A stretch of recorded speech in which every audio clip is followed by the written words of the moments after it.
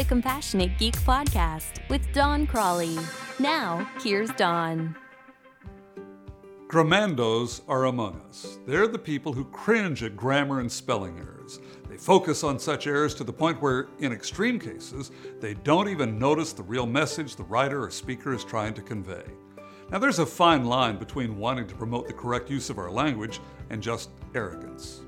In my Compassionate Geek IT customer service training sessions, we often talk about the importance of using proper grammar and spelling in business communication.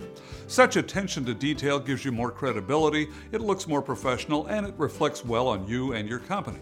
Although it's certainly true that many people don't care that much about grammar and spelling, there are enough who do to make it worth your effort to ensure that you're using the language correctly. There is, however, another consideration. I'm into model railroading. It's a great hobby for people who like to tinker, which is me. There are thousands of blog posts and videos all over the internet on topics related to model railroading. Well, I was trying to find some information recently on how to wire a model railroad layout. I found a video by a fellow who was sloppily dressed and spoke like someone who was not well educated. He also had the exact answers I needed to solve a problem with my layout. Now, if I'd let my own arrogance about appearance and communication skills get in the way of my learning experience, I would still be struggling with the same problem with my model railroad. I managed to lighten up, however, and I learned two important lessons. The first was how to fix the problem with my model railroad.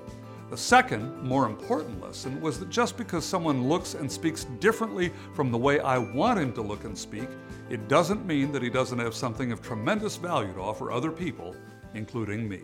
For more ideas on how to improve customer service and communication, download Don's free ebook, The 5 Principles of IT Customer Service Success, at www.doncrawley.com/free-book. For more information about scheduling Don as a speaker for your next conference or meeting, visit www.doncrawley.com/info. Our jobs are about helping our end users work more productively, efficiently, and creatively. Now, once again, here's Don. So, here are the two rules. Rule number 1 for non-Grammandoes: when you're writing, pay attention to grammar and spelling, and don't trust autocorrect. It's not difficult to get it right, and it can protect you from the judgmental eyes of Grammandoes. Rule number 2 for Grammandoes: if you're a Grammando, for Pete's sake, lighten up. Just because someone lets a spelling error or a grammar error slip by doesn't mean they should be discounted or disregarded.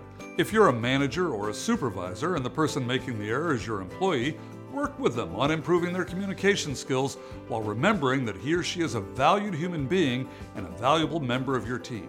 Remember, please give this video a thumbs up, share it, and subscribe to my channel.